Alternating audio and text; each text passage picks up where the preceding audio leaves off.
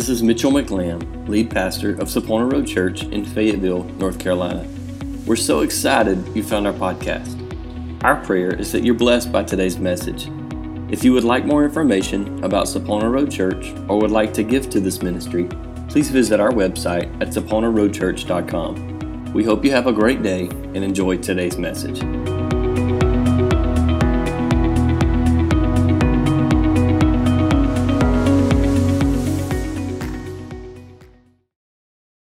To begin to talk about the baptism of the Holy Spirit.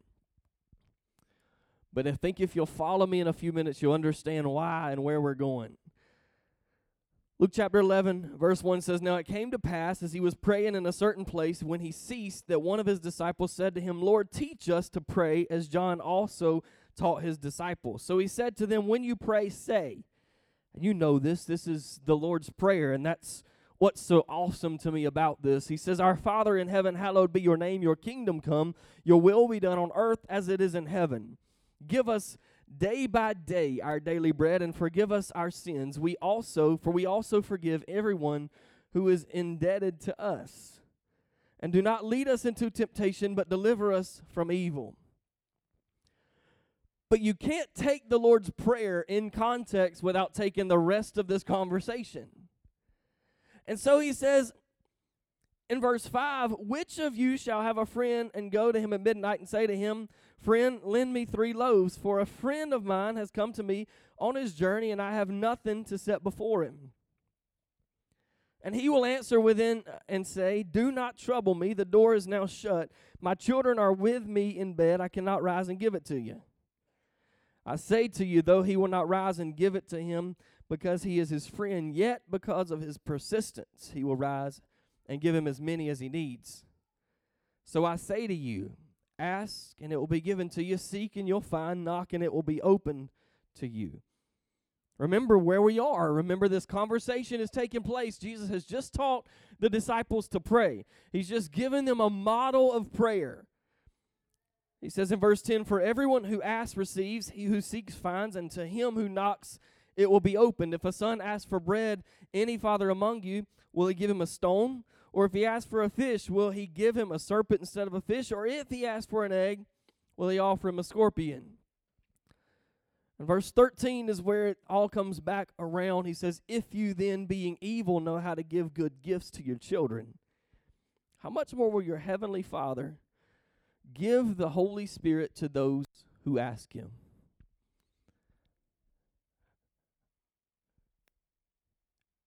This is in the same conversation as Jesus teaching the disciples to pray.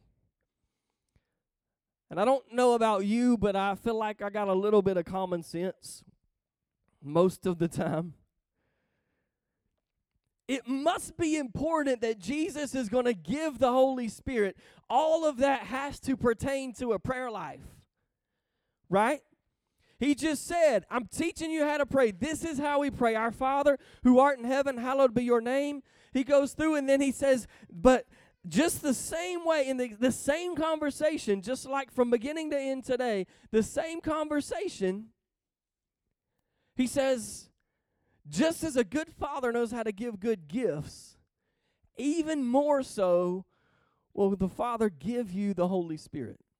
That tells me that the ministry of the Holy Spirit is essential, and even Jesus is teaching that it is essential to have the Holy Spirit in our life, in our prayer life. You agree? So let's look at it. I hope this conversation's at the end of this conversation, we understand that God simply wants to give us a gift. There's nothing to be forced. There's nothing to be pushed. It's simply a gift. I don't know about you, but I like receiving gifts. I enjoy receiving gifts. There are some times that I get gifts, and I really don't like the Dirty Santa game. It's just me personally. If they're $5 gifts, it's always something that gets thrown on the shelf and it never gets used, right?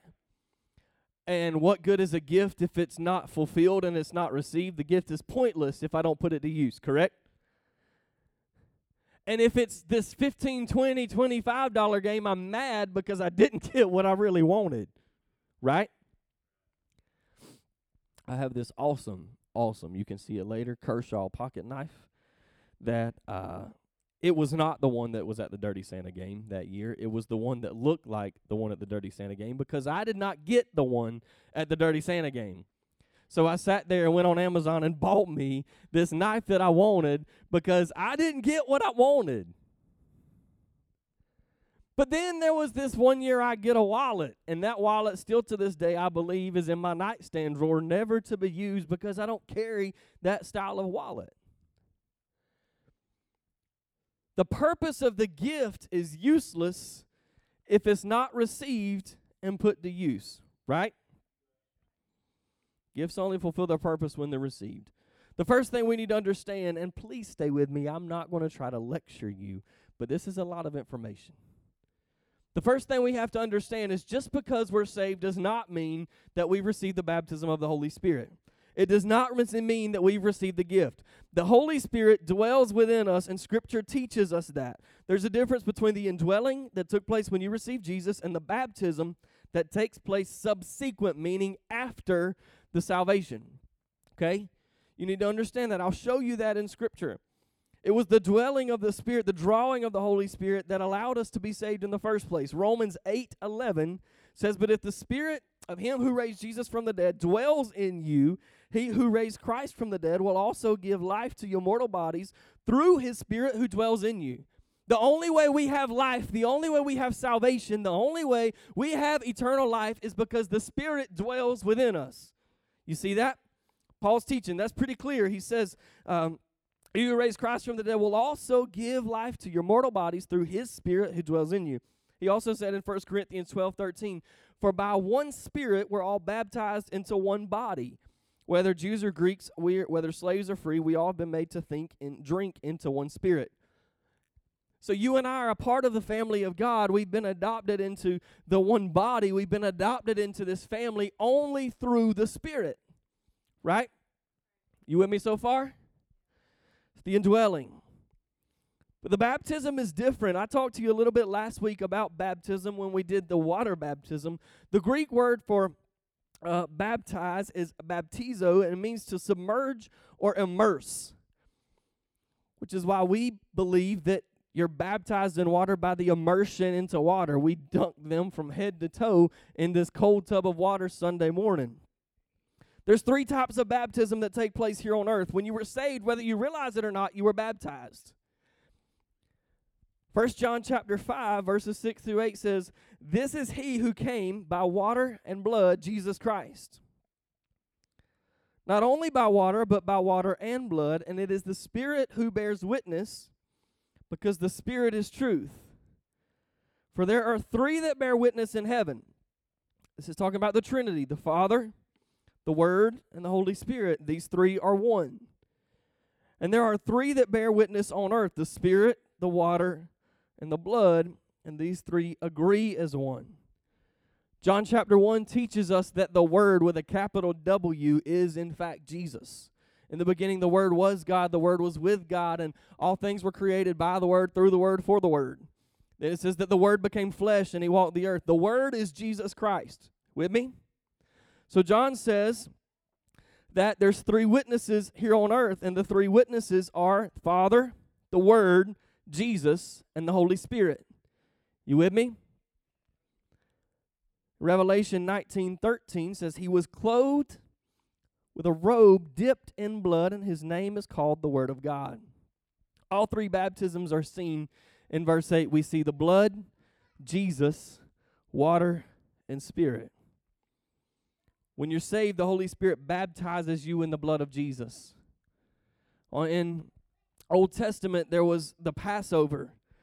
And the Passover was a place where God gave the people of Israel a command. He said, "Hey, go sacrifice your lamb, take the blood of the lamb, smear it on your doorpost, and as the death angel comes through, he'll pass by you." It was the covering of the blood. When Jesus died on the cross, his blood was shed so that it covered yours and my sin. The only way that we have forgiveness, the only way the Holy Spirit draws us into a relationship with Jesus is by the baptism in blood. That sounds nasty and gory, but it's the real fact. Blood had to be shed, sacrifice had to be made, and now symbolically, thankfully, I didn't have to get covered in blood to come into salvation. But when I accepted Christ, I was baptized in blood. You with me? After that point, what we did last Sunday was we baptized in water. After the baptism in blood, it's scriptural. We saw Jesus go to John, and he said, hey, I need you to baptize me. John said, I'm not worthy to baptize you. He said, no, Scripture says that I'm to be baptized just like everybody else. I need you to baptize me. So we go to a disciple, and a disciple baptizes us. They immerse us into water, representing the death, the old things passing away, coming up new, right? But then there's the third baptism. The third baptism is what we see in the book of Acts when God sent the Holy Spirit. He sent His Spirit down as Jesus had promised. And we see the people, the early church, baptized in the Spirit. After salvation, Jesus baptizes us in the Holy Spirit. This is a great way to sum this up. If you can keep up and write this down, it says, when we're saved, we become a new person. When we get baptized in water, the old person is cut off. When we get baptized in the Spirit, we get the power to walk in the new. I stole that from another pastor. I'm not going to claim that one, but it was pretty good.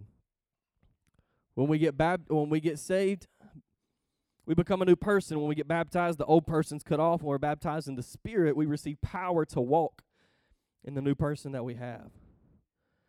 Baptism of the Holy Spirit is evident in Scripture. We see it in the beginning in Acts chapter 2, but we also see it in Acts chapter 8 in verses 12 through 19. But when they believed Philip as he preached the things concerning of the kingdom of God in the name of Jesus, both men and women were baptized. Then Simon himself also believed, and when he was baptized, he continued with Philip and was amazed, seeing miracles and signs which were done. Up to that point, they believed the message of the gospel. They've been baptized in blood.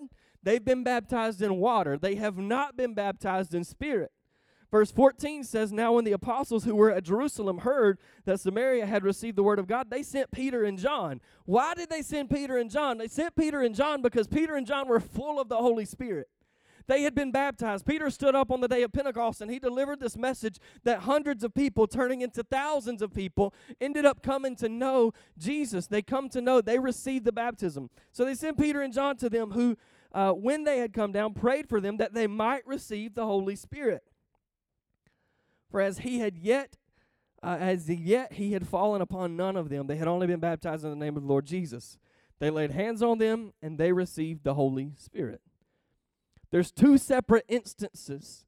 And this is I'm taking a minute because it's a very defining moment. If you've not been a part of the Pentecostal church, or you've not been a part of a church that believes in the baptism of the Holy Spirit, you need to understand this is where we get our scriptural basis from. This is where we understand the disciples in Acts chapter 2, the beginning of the book of Acts, they knew Jesus. They had a relationship with Jesus personally. They had walked with him. They had talked with him. They had seen the miracles, the signs and wonders, yet still he said, you need more. In Acts chapter 19, it's interesting that this is so much longer later. We actually see this take place over years. So this didn't take place all on the day of Pentecost. Acts chapter 8 took place years after, and then even Acts chapter 19 took place quite a few years after that. So the theory that the Holy Spirit and receiving the baptism of the Holy Spirit was only for the day of Pentecost is crushed in itself in the book of Acts. You with me? So in Acts chapter 19, verses 1 through 6, and it happened while Apollos was at Corinth that Paul, having passed through the upper regions, came to Ephesus. And finding some disciples, he said to them, did you receive the Holy Spirit when you believed? And they said to him, we have not so much heard whether there is a Holy Spirit. Family, that's scary. First of all, we see from the get-go, we understand Paul sees an importance. He knows they believed, right? Did you receive the Holy Spirit when you believed? So he knows that they're believers. So we understand that it's important, on top of us being believers, that there's something extra. Paul, who wrote the third of the New Testament, said, hey, it's important that have you received the Holy Spirit? And they said, we've not even heard as much of the Holy Spirit? That question, that comment, their response is what drives my thought process and what has driven us to teach this entire series and drag it out and do our very best to explain it. Because we need the ministry of the Holy Spirit. It's a crying shame for anybody who loves Jesus, who's trying to live a Christian life, who's trying to go throughout life to step back and say, we have not even so much heard that there is a Holy Spirit. And maybe we've heard it, maybe we know, maybe if you know all this, that's great. I hope I'm giving you some ammunition because it ain't for you to keep it. But he said, I promise that you know people, whether you realize it or not, you know people that are not walking in the ministry, they're not walking their life out in the ministry of the Holy Spirit.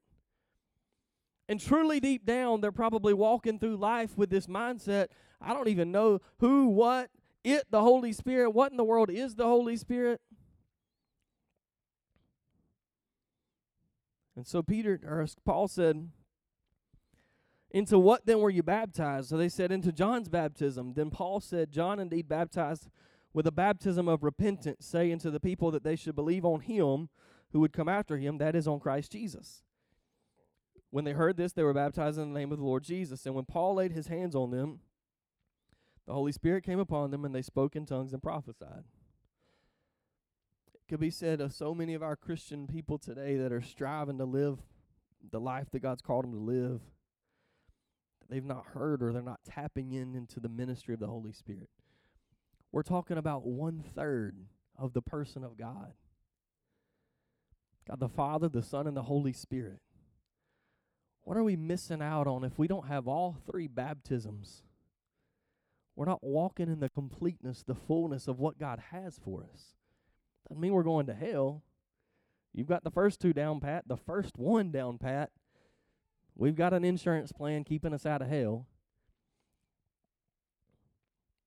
But what about the fullness of what God has for us? So what are the details? It was promised in Acts chapter 1 when Jesus himself said, being assembled together with them, he commanded them not to depart from Jerusalem, but to wait for the promise of the Father, which, he said, you've heard from me. For John truly baptized with water, but you shall be baptized with the Holy Spirit not many days from now. We know that they went and they sat in that upper room and they waited. And in Acts chapter 2, verse 1, it says, when the day of Pentecost had fully come, they were with all in one accord in one place, and suddenly there came a sound from heaven as of a rushing mighty wind, and it filled the whole house where they were sitting. Then there appeared to them divided tongues as a fire, one sat upon each of them.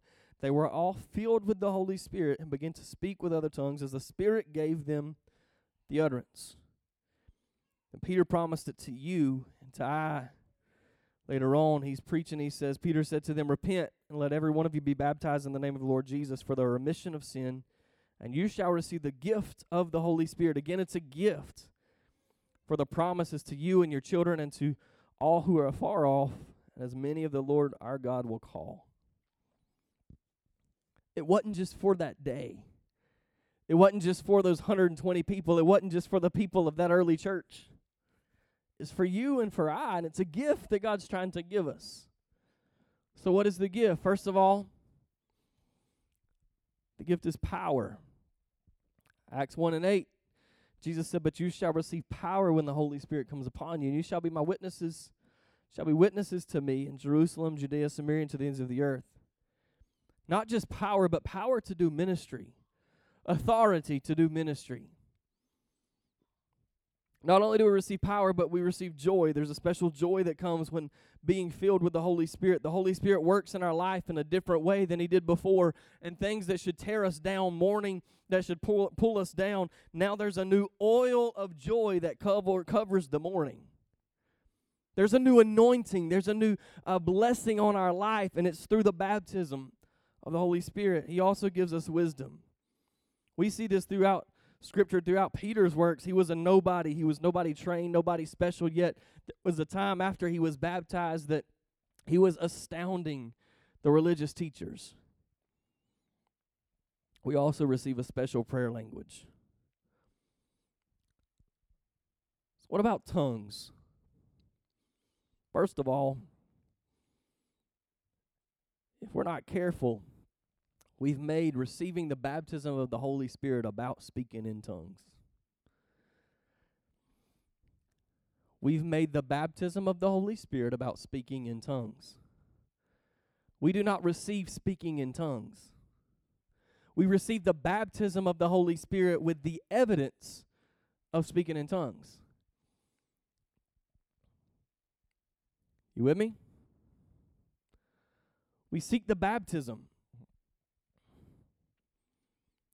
We have to understand there's two types of tongues mentioned in Scripture. Tongues is the fancy way of, it's the translation of languages. We see speaking in tongues addressed by Paul very clearly as more of a corporate setting. There's a gift of the Spirit. The Holy Spirit gives some a gift to speak in tongues, but it's more so to prophesy or to give a message, to edify the church. Paul teaches us that if this is done, order should be kept in the church. He said if somebody speaks in tongues, if the Holy Spirit speaks in tongues in a corporate setting, a worship setting, there should be an interpretation. God is not a God of confusion. He is not a God of disorder. Things are to be done orderly and in good conduct. Things are to be done in decency and in order. You with me? I've heard people say they can't control it. Excuse me, but I call bull. That's wrong. You control to open your mouth to allow yourself to speak in tongues. You can control yourself to close your mouth and remain decent and in order and have yourself a prayer time all you want to yourself so that you're not causing confusion. If I'm wrong, you want to talk about it later? We'll talk about it later. God's a God of decency and order. I'm not talking about a prayer language. I'm talking about a message given in tongues. And then there is the prayer language. The prayer language is not designed for the church. It's not given to us for the body. Scripture even teaches us that it's given to us for us. The prayer language is scriptural. 1 Corinthians 14:2 says, "For he who speaks in a tongue does not speak to men, but to God, for no one understands him. However, in the Spirit he speaks mysteries." Paul said again in 1 Corinthians chapter 14, verses 14 through 17, "For if I pray in a tongue, my spirit prays, but my understanding is unfruitful." What is the conclusion then? I will pray in the Spirit, and I'll also pray with understanding. You need to understand, he's saying that when I pray in tongues, I don't understand. It's unfruitful. Personally. He said, when I pray in tongues, I don't understand. It's unfruitful to me. So what's the conclusion? I pray in tongue and I pray in understanding. I pray in my language. I pray, for me, it's in English. He said, I'll sing with the Spirit. I'll also sing with understanding. Otherwise, if you bless with Spirit, how will he who occupies the place of the uniform say amen at your giving thanks, since he does not understand what you say? For you indeed give thanks well, but the other's not edified. This is some of his instruction. What good does it do me if I come to this pulpit and I start praying, and I pray in tongues from 11:30 when I took this microphone till 12:30 when I let you go in a few minutes? Just kidding. What good does that do? Is it possible? Yeah. Does it edify you? Absolutely not. There's wisdom that's in this as well.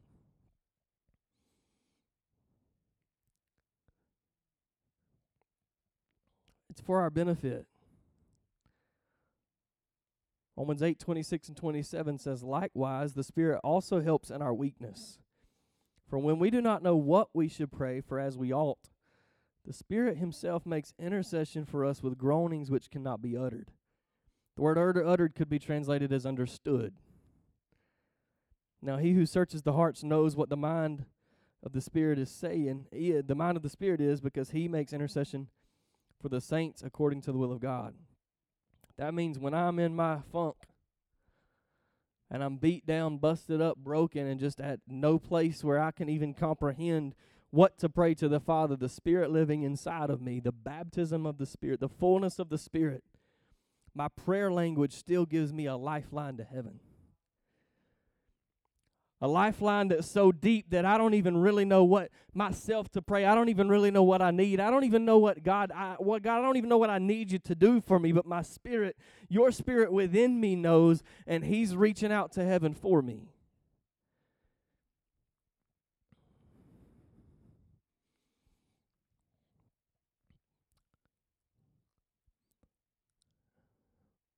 First Corinthians 14:4. Paul said, "He who speaks in a tongue edifies himself, but he who prophesies edifies the church." The word "but" in this original language is not the same "but" that we would hear it as. We hear "but" and we change gears and we think, well, that first part of that didn't matter. The second part is what we need to hear. That's not really the way this should work. It should be an "and." The original language should be an "and," it should say, "He who speaks in a tongue edifies himself, and he who prophesies edifies the church." When we speak, when we pray in our language, the God-given language that we have, we edify ourselves. You want to be encouraged? Go get in your prayer closet and begin to pray in the language God's given you. You want your spirit lifted? You want the joy to come over you? You go say, I promise you cannot get up from a place where you've been praying and been praying in the Spirit. You cannot get up and be in the same mess you were in when you got there. It's not possible. When we pray in the Spirit, we edify ourselves. Prophecy edifies the church.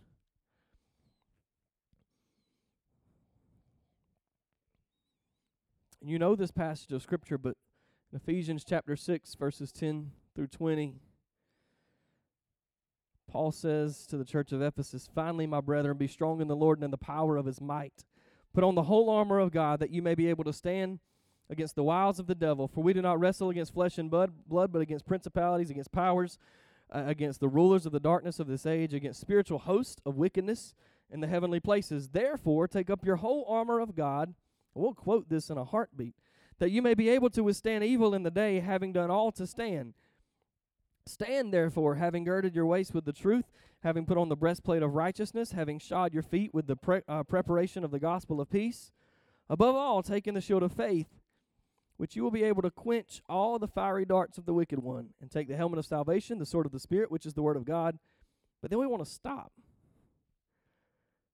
But he says, "Praying always with all prayer and supplication in the Spirit, being watchful to this end with all perseverance and supplication for all the saints.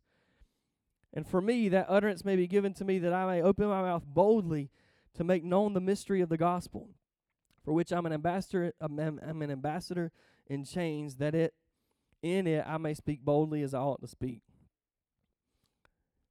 He's given the process of speaking in tongues in verse 19. He says, "For me, the utterance that may be given to me," that means the words that are given to me by the Spirit, "I then have to open my mouth and boldly make known the mystery of the gospel."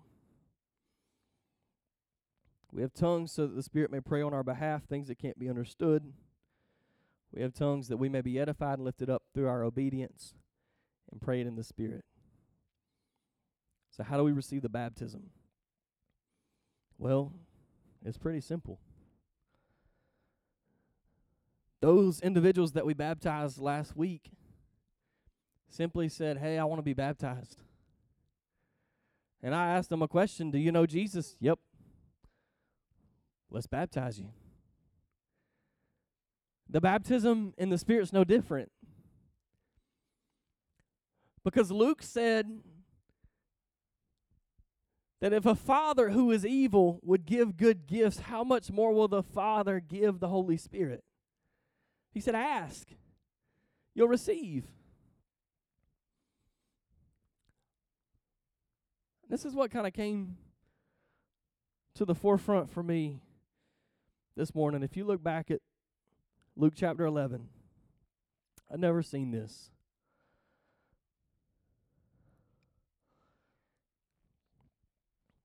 Our outline of what it is that is needed to receive the baptism of the Holy Spirit. It's in the Lord's Prayer.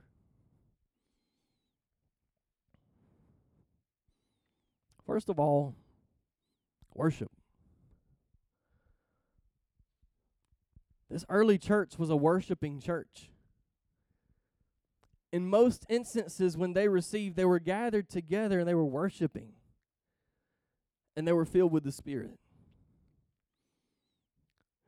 Jesus said, you pray, our Father in heaven, hallowed be your name. That means your name be set apart. It be great. It be above everything else in my life. He starts off teaching, hey, let's start this prayer with a prayer of worship.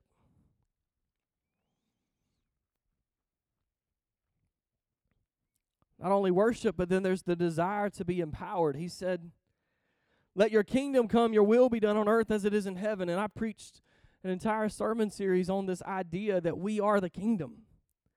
God, let us get in order that the kingdom be here on earth as it is in heaven. Let us expand this kingdom. Let us make a difference in the world. The way we do that is empowerment for ministry. The way that God's kingdom comes here on earth as it is in heaven is through you and I opening our mouth and spreading the love of Jesus in every way that we possibly can. So he said, first of all, you worship, and then you've got a desire for ministry. You've got a desire to see people changed. And then there's a thirst. Give us day by day our daily bread. We're told to hunger and thirst after righteousness. That means I can't be satisfied with what I've been given today. Tomorrow I have to understand I need new provision. I need more. God, I need more of you. I have a thirsting. And then there's repentance. Because Peter said, repent of your sin, be baptized, and then be filled with the Holy Spirit. Jesus said the way you pray is, forgive us our sins as we also forgive everyone who's indebted to us or everyone who's trespassed against us. The bottom line is we ask and he gives. See, I think we've missed, I had missed. I've done studies on the Lord's Prayer and taught it and preached it and never read down to rightly divide the word, never read down the rest of this chapter to tie all this back in together. Jesus is trying to say, hey, here's your example. You need the Holy Spirit. Here's how you pray. Persistence. God's timing is not always our timing. He said, your friend's not going to get up because they want to get up out of bed and give you bread. They're going to get up because you aggravate the snot out of them until they do. That doesn't mean we beg God. We simply ask for the gift. But then there's a certain faithfulness that comes sometimes. The moment we ask for that baptism, it happens.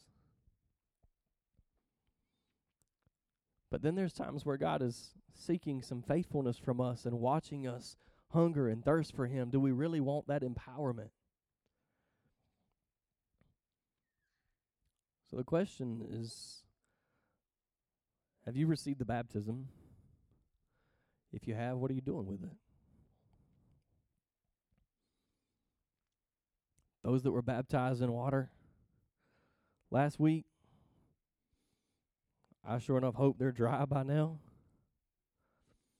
It's not evident that they were baptized in water last week. The only thing that would show that they've made any difference in their life is by the way they live it. We have the weapons of warfare. Paul said we don't fight against flesh and blood. We're fighting against the unseen world. And I've given you this unseen weapon to fight with. And it's the mysteries of God. I've explained it the very best that I can explain it to you, to the best of my belief. And the rest of it is going to be up to you seeking the Lord and him showing you what it is you need to see so that you can understand. Would you stand with me?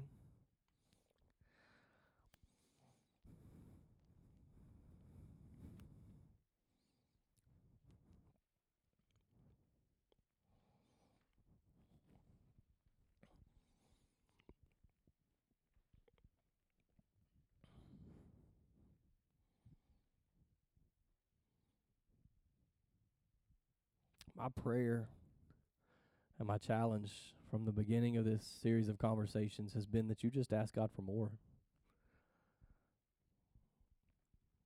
I didn't really tell you exactly how you would speak in tongues because it's not really relevant, but I will tell you this. God's not going to take your tongue and start flapping. He's not going to open your mouth and start doing something crazy. There's no losing control. It's a gift.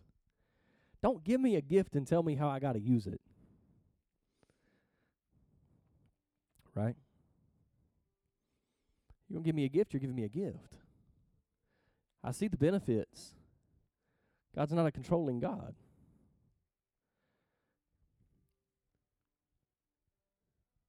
The Bible says that they were filled with the Holy Spirit, and they begin to speak with other tongues as the Spirit gave the utterance. God did not do that. They did it. The Holy Spirit provided the mysteries of heaven, whatever it is. I don't have to understand. You don't have to understand. He provided it, and they open their mouth to speak it. Paul said, if then I speak with tongues of men and angels, if I do. It's not required. You don't have to. I would never want anybody to ever have the misconception that I had for so long, that God's just going to take some crazy control over you and He's going to make you do things that you don't understand. Absolutely, there's things I don't understand. And sure, I don't understand the language. It's not for me to understand. That's one of the crazy mysteries of this that you can't really wrap your mind around. It's faith. Think about it. You were crazy enough to accept the fact that a man died on a cross for you and his blood covered your sin, and now you get to make it into eternity in heaven. I'm just being honest. You think I'm crazy. We're all crazy. We're not. We have faith. We believe that wholeheartedly. And the exact same faith that it takes to believe that is the exact same faith it takes to understand that there's more. And then when that comes, the baptism comes, the fullness of the Spirit. The Spirit that lives inside of me does something radical, and Jesus baptizes me, submerses me in that Spirit. That there'll be evidence. That I'll have the boldness to open my mouth, and whatever comes to my mind and whatever comes to my heart, whatever comes from my belly, out of my belly will flow rivers of living water, and whatever comes up will come out. And in boldness, I'll open my mouth, as Paul said, and proclaim the mysteries of God. My goal has been, from the beginning, is just to make sure that whenever you get to a place in your life, you're ready to receive the third baptism, that you're educated. That it's not some scary thought for you. It's not something foreign, that to the very best of my ability, I've educated you and give you knowledge in your head so that it can sink into your heart and you understand God's got to do the rest. I pray that you just would ask for more. It doesn't have to take place here. I've heard so many crazy stories, and I say crazy, they're not really crazy. There's one pastor in Georgia. I love his story. He was at a youth camp. He was telling it, how he received the baptism. He was a preacher's kid. He was out cutting the grass one day, and he had been running from a call to ministry, and I don't really know what happened with him. I guess something crazy happened, but he said it was the power of God come on him, and he got off the mower and just let it keep going, and he was praying in the heavenly language and baptizing the Holy Spirit. He was called into ministry, out sweaty, nasty, cutting grass. At youth camp a couple weeks back, I watched this teenage girl who had just been baptized in the Holy Spirit go from the tabernacle and walk all the way across that parking lot, stumbling over her own feet to go to her dorm. I'll listen to her pray in her heavenly language all the way across that parking lot. It's different for everybody. It's not the same. This guy's has not been down and rolled on the floor, and I just haven't. Not that I see anything wrong with that whatsoever. I'm just telling you, it's not me. I was scared to death to receive a gift. And when I finally overcame the fear, I understood it was just a gift in the first place. So I pray that you, as we leave today, that you would ask for more, and that you would begin to hunger and thirst, that you would let your worship be a worship that's seeking after more. Father, I love you. I thank you, God, for who you are. I thank you for the promise that was fulfilled when you sent your Spirit to us. Holy Spirit, I thank you for your ministry, the work. I thank you for my prayer language. I thank you that when I don't know what to pray, my feelings are all messed up, my mind's messed up. I thank you that I can have the boldness and the faith to open my mouth and allow you to pray for me, and I'm edified, I'm lifted up, I'm encouraged, I'm filled with joy. I thank you, God, that you've given us weapons of warfare that match the battle that we have to face. I thank you that you've given us an outline, you've given us scripture, you've allowed us to see evidence of what you want to do in us. God, what you have for your church. I thank you that you're a good, good Father. A Father that withholds nothing according to your will to his children. Lord, and it's according to your will that each and every one of us receive the gift of the baptism of your Spirit. God, and I pray that as we seek more of you, as we seek you with everything that we are, I pray that you would give us more. God, I pray that you bless your people as we go today, that you bring us back, God, that you keep us within your arms of protection. Bless our families. Allow every place we go and every person we come in contact with, Father, to see our love for you. In Jesus' name, amen. Amen.